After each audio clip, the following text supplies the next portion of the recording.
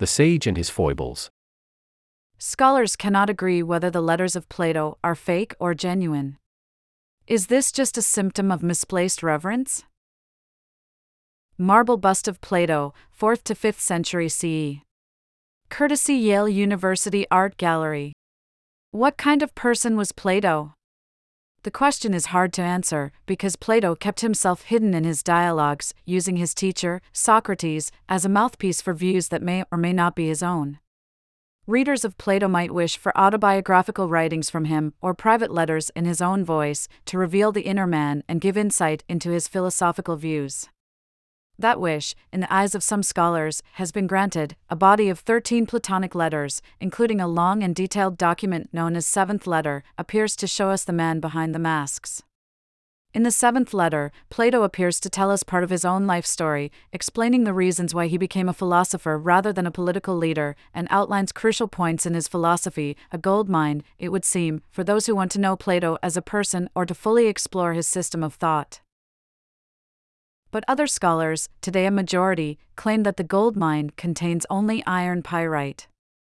They dismiss the Seventh Letter as the work of a forger or fraud, and banish it from the Platonic corpus, along with all the other letters attributed to Plato. A book by two leading Plato authorities, Miles Boniat and Michael Fried, blared out this condemnation with its very title, The Pseudo-Platonic Seventh Letter, 2015. In his portion of the composite volume, Boniat mounted a scathing attack on the letter's contents, labeling them the work of someone philosophically incompetent. That is as much as to say that other revered Platonists who've accepted the letter as genuine, among them A. E. Taylor, whose landmark, Plato, the Man and His Work, 1926, is still regularly reprinted after nearly a century, lacked the means to distinguish between the ideas of a hack impostor and those of one of antiquity's greatest minds. What is the general reader or armchair philosopher, who seeks an understanding of Plato, the man or his work, to make of a controversy in which noted experts stand at opposite poles, and on which so much depends? Such readers may not even know the letters exist, for they're distressingly hard to find among recent printed editions of Plato's works. The Penguin Classic series, for many in the United States a go-to venue for Greek texts and translation, once packaged the Seventh Letter, along with another epistle, in a composite volume headlined by the dialogue Phaedrus. But when Penguin updated its Phaedrus translation in 2005, it dropped the two letters from the new volume without explanation.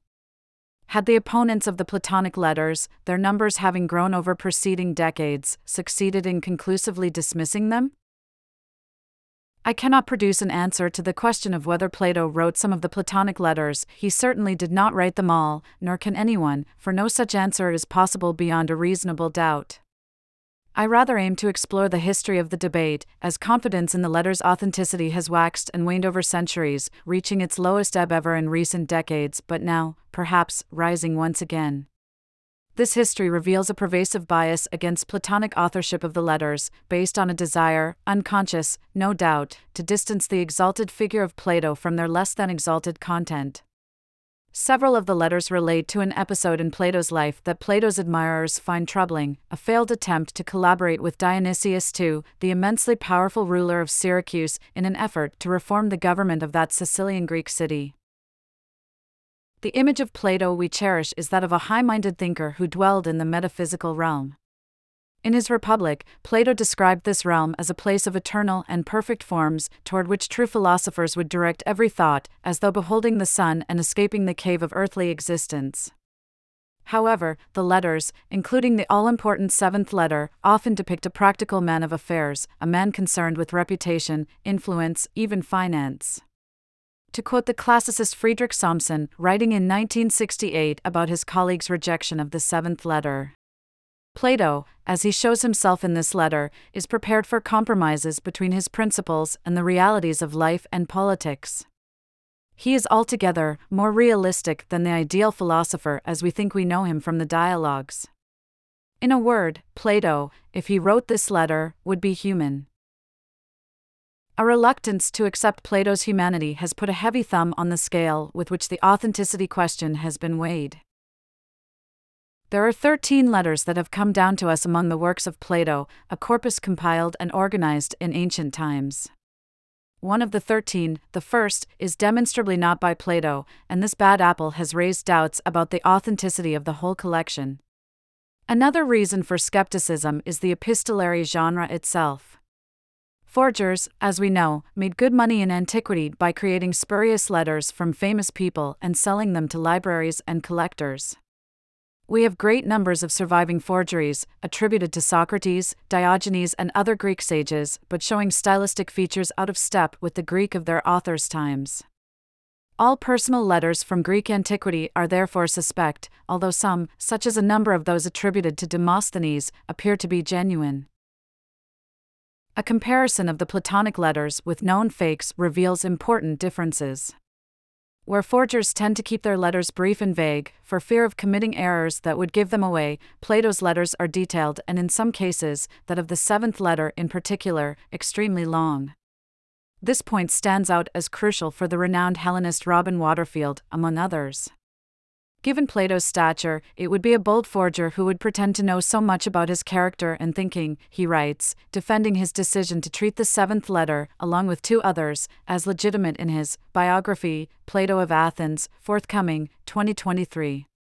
Only a genius forger, it seems, would attempt an imposture on such a huge scale. One scholar has compared such an unlikely figure to Descartes' demon, a being who creates illusions that can't be distinguished from truth.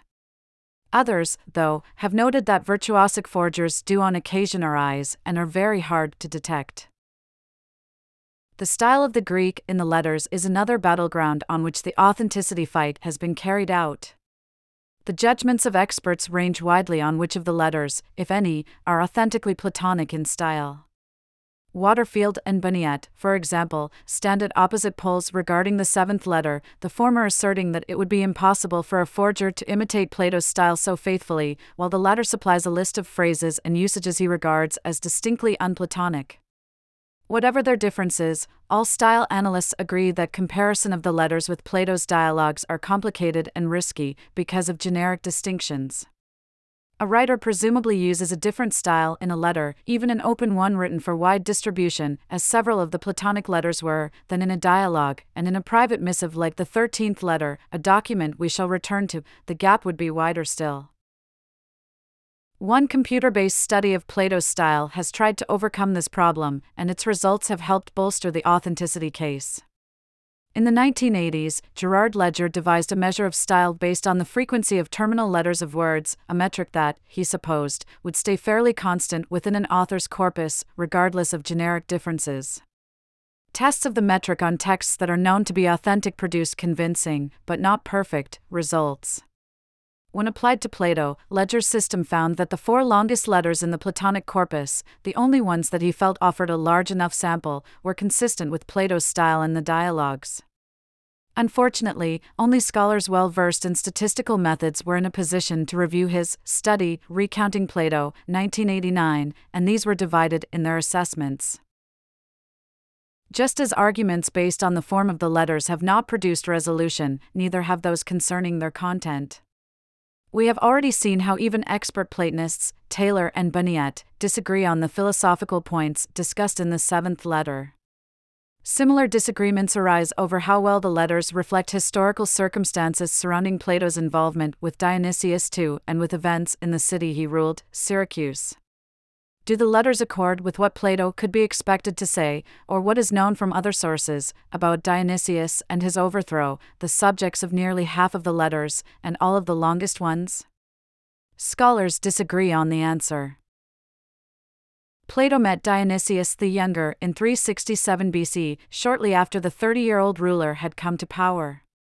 Aeon, a senior counselor and kinsman to Dionysius, had persuaded Plato, whom he had met and come to admire 2 decades before, to come to Syracuse, claiming that the new ruler was eager for philosophic instruction. The visit started off under promising auspices. The young ruler showed some enthusiasm for philosophy, and the court followed suit. But Dionysius grew suspicious of both Plato and Aeon, whose close friendship he regarded as a threat, and advisors whispered rumors of conspiracy. Dionysius soon banished Aeon and made moves regarding Plato that showed a certain mistrust. Plato promptly left Syracuse and returned to Athens, and resumed stewardship of his academy, where Aeon was now a student.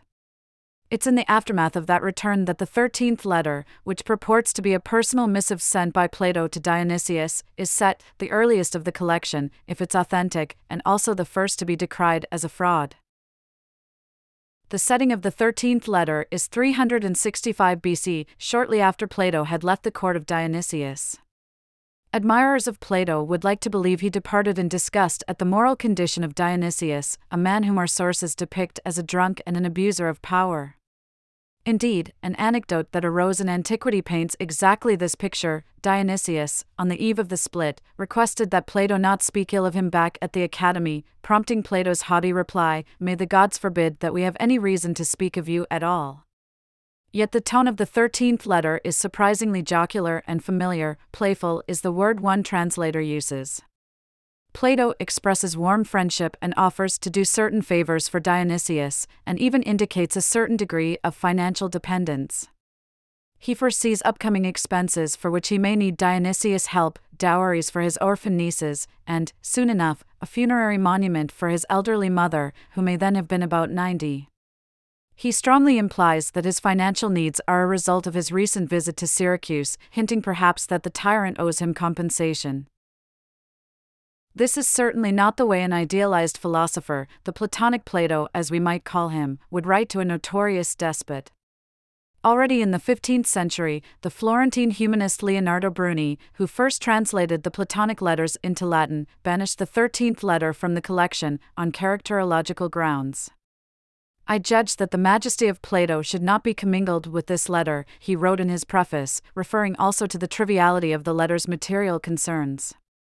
Shortly afterward, the great Florentine Platonist Marsilio Ficino, who made a quasi-religious cult out of Plato's memory, followed Bruni's lead, omitting the 13th letter from his landmark 1484 Latin edition of Plato's complete works. An editorial principle had been established: some letters might be discarded as fakes, and the standards by which they were judged might include their degree of Platonic majesty. Modern scholars, for all their advanced philological tools, sometimes still react to the 13th letter with moralistic repugnance. One critic says that it gives Plato base and petty motives, another says it makes Plato a contemptible cadger of money, a third calls the document the Bettelbrefines parasiton, the begging letter of a parasite. Character issues still have a claim on our response to the letters, as does the natural tendency to regard Plato's ideals for the philosophic life, as described in the dialogues, a life detached from the material world and from accumulation of wealth, as part of Plato's own practice. To return to the earliest inquiries into the letters, Ficino also rejected the first of these, another missive purportedly sent by Plato to Dionysius, as a fraud, on grounds of stylistic inconsistency. This letter is adorned with verse quotations in an extremely unplatonic manner, a red flag for forgery hunters, and virtually no one has tried to ascribe it to Plato since Ficino's time. So, by the year 1500, both the first and the last of the 13-letter series had been deattributed, a circumstance that made it tempting to dismiss the entire collection, a move first made in the 18th century and then several times, with increasing vehemence, in the 19th. But before we reach that watershed, let us follow the thread of Plato's involvement in Syracuse to its conclusion, since it's that episode that gave rise, at least notionally, to the crucial 7th letter. Dionysius was not done with Plato after 367. The tyrant, still intrigued by philosophy, importuned Plato to return to Syracuse, even sending a ship to Athens to pick him up. Plato was apprehensive but made the journey, mostly to plead the case for Dion's recall, but also still hoping, despite evidence to the contrary, that Dionysius was educable. He was soon disappointed on both counts. Dionysius failed a sort of character test Plato gave him, and also made Dion's punishment worse by seizing the remainder of his estate. Plato again found himself suspected of conspiring against the tyrant and in some danger, but an urgent message to a nearby ruler, Archytas of Tarentum, secured his release and returned to mainland Greece. There, he met with an outraged Dion, who had begun planning an expedition to take Syracuse by storm. Dion, who'd been studying with Plato during part of his time in exile, took several academy students with him on this expedition, though Plato himself held aloof. Attracting support from Dionysius' foes as they went, Dion's band succeeded in ousting the tyrant and installing Dion in power. But this revolution unleashed powerful passions in Syracuse, and Aeon, a political moderate, became a target himself for radical reformers. As the city's opposing factions did battle for control, one of the Academy members who'd fought beside Aeon assassinated his former commander and tried to take over, but then was killed in turn. Syracuse descended into chaos, a situation that Plato tried to remedy in the 7th letter and also the 8th, another very long letter, though shorter than the 7th. In those missives, addressed to Aeon's faction but meant for wide distribution, Plato explains the whole course of his engagement with Syracuse and suggests ways that the city might move forward in peace. The 7th letter has always been regarded as the linchpin of the authorship debate and the one most likely to be Plato's authentic work, or that of a close companion who knew Plato's thoughts and intentions, which, for our purposes, would amount to the same thing. Defenders of the epistles argue that if one is genuine, the case for accepting others becomes much stronger, whereas skeptics say the reverse: if there are bad apples in the batch, it's likely that all are rotten. This latter logic was employed by the great Oxford Platonist Benjamin Jowett, who in the mid-19th century dismissed the letters out of hand and banished them from his revealingly titled collection The Dialogues of Plato, for decades, the standard English translations, and still in wide use today.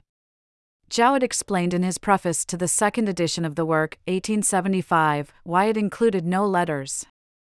When one epistle out of a number is spurious, the remainder of the series cannot be admitted to be genuine. When all but one are spurious, overwhelming evidence is required of the one. But no one would maintain that all the epistles of Plato are genuine, and very few critics think that more than one of them is so. That singular one is of course the 7th, here condemned by Jowett largely because of the company it keeps. The most revered philologist among Jowett's contemporaries, Ulrich von Wilamowitz-Moellendorff, defied this logic and supported the genuineness of the 7th letter along with 2 others, the 6th and 8th, while rejecting the rest. The fact that a scholar of Wilamowitz's expertise could find nothing unplatonic in 3 epistles reveals the bias that informed Jowett's reading of the collection. The letters are full of egotism, self-assertion, affectation, Jowett wrote. They abound in obscurities, irrelevancies, solecisms, pleonasms, inconsistencies, awkwardnesses of construction, wrong uses of words. Most damning of all was the charge of plagiarism Jowett leveled against the author of the letters, based on places where they echo phrases and sentences in the dialogues. The idea that such echoes might have arisen from Plato himself repeating his earlier thoughts, in a slightly altered form as befits an epistolary style, did not figure into his thinking. Jowett's mention of egotism, self-assertion, affectation in this discussion carries forward what Bruni and Ficino had started 4 centuries earlier. Where those Renaissance editors had found the 13th letter unworthy of Plato as they conceived him, a noble soul, unable to have written anything small-minded or self-serving, Jowett found all the letters to be similarly unworthy, and especially the 7th. For the 7th letter does indeed reveal the qualities he refers to. Whoever wrote it was clearly on the defensive regarding the Academy's involvement in the disaster at Syracuse and eager to exonerate Plato from responsibility. The author even denies that Aeon's assassin was an Academy member, though we know from other sources that he was. The Jowett Plato remained the standard English-language anthology until it was replaced by Princeton's edition, The Collected Dialogues of Plato, 1961, which carries an addendum to its title in smaller font, including the letters. Taylor's book had received multiple printings in the prior decades, and other studies, including one by the respected Platonist Glenn Morrow, had defended the authenticity of at least some of the letters, so the case for acceptance was stronger. Even so, the co-editor of the Princeton volume, Huntington Cairns, made no reference in his introduction to the inclusion of the letters and spoke throughout of Plato's dialogues. The other co-editor, Edith Hamilton, did not supply a preface to the letters as she did to all the dialogues in the volume. The letters had been let back into the corpus, but only through the back door, as it were, unacknowledged and uncommented on. The sequencing of the letters is also changed, again, without comment, so as to put the least likely genuine epistles last. Interestingly, the 13th letter is not among this spurious group but comes first in the sequence, the place it occupies by its own putative date. In the decades since the Princeton collection appeared, new salvos have been launched against the letters, studies published in 1966 and 1971, and the recent Bonniette/Fried volume rejected them all as fakes. Perhaps, with the upcoming publication of Waterfield's biography, the pendulum has started to swing back again toward belief in Platonic authorship. It is one of those issues that is subject to scholarly fashion, Waterfield notes in his cogent discussion of the authenticity debate. A chart compiled by a French editor of the letters shows how skepticism over the letters has moved like a sine wave through Platonist ranks. One doesn't need to accept the letters as genuine in order to see that the deck has been stacked against them by our enormous reverence for Plato. No doubt the critical tools of modern-day scholars surpass those of their Renaissance and Victorian forebears, yet, even so, where no firm resolution can be achieved even by the computer, subjective factors inevitably come into play. Foremost among these is a dislike of seeing Plato cozying up to a tyrant like Dionysius or seeking to spin his involvement in Syracuse in ways that burnished his image. The human Plato seen in the letters is suspect in part because he does not conform to the portrait we want to behold, and that much of the Western tradition has created, of an ethereal sage who is part man and part God. Thinkers and Theories, History of Ideas. Syndicate this essay, /syndication, article_slug equals what the controversial letters of Plato reveal about using article_name equals the sage and his foibles send author equals James Romandate equals 28 March 2023. Aeon is not for profit and free for everyone. Make a donation. Get Aeon straight to your inbox. Join our newsletter. Essay. Human Rights and Justice. Lydia Maria Child, abolitionist.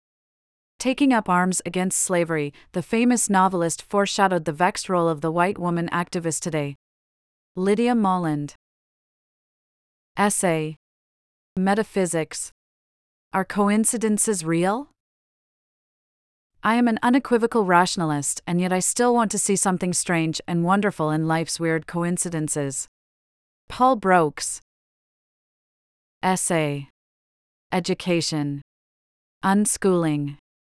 It takes nerve to go against the grain and take your child out of school. But, for some, that's when learning really starts. Naomi Fisher and Heidi Steele. Essay. Thinkers and Theories. The Scar of Identity. Alexander Kojève was an immense influence on many French thinkers. What was so compelling about his lectures on Hegel? Samantha Rose Hill. Essay. Consciousness and Altered States. Stuck with the Soul. The idea of the soul is obviously a nonsense, yet its immaterial, mysterious nature has deep hooks in the human psyche. David P. Barish. Essay. Art. Milk, Pity, and Power.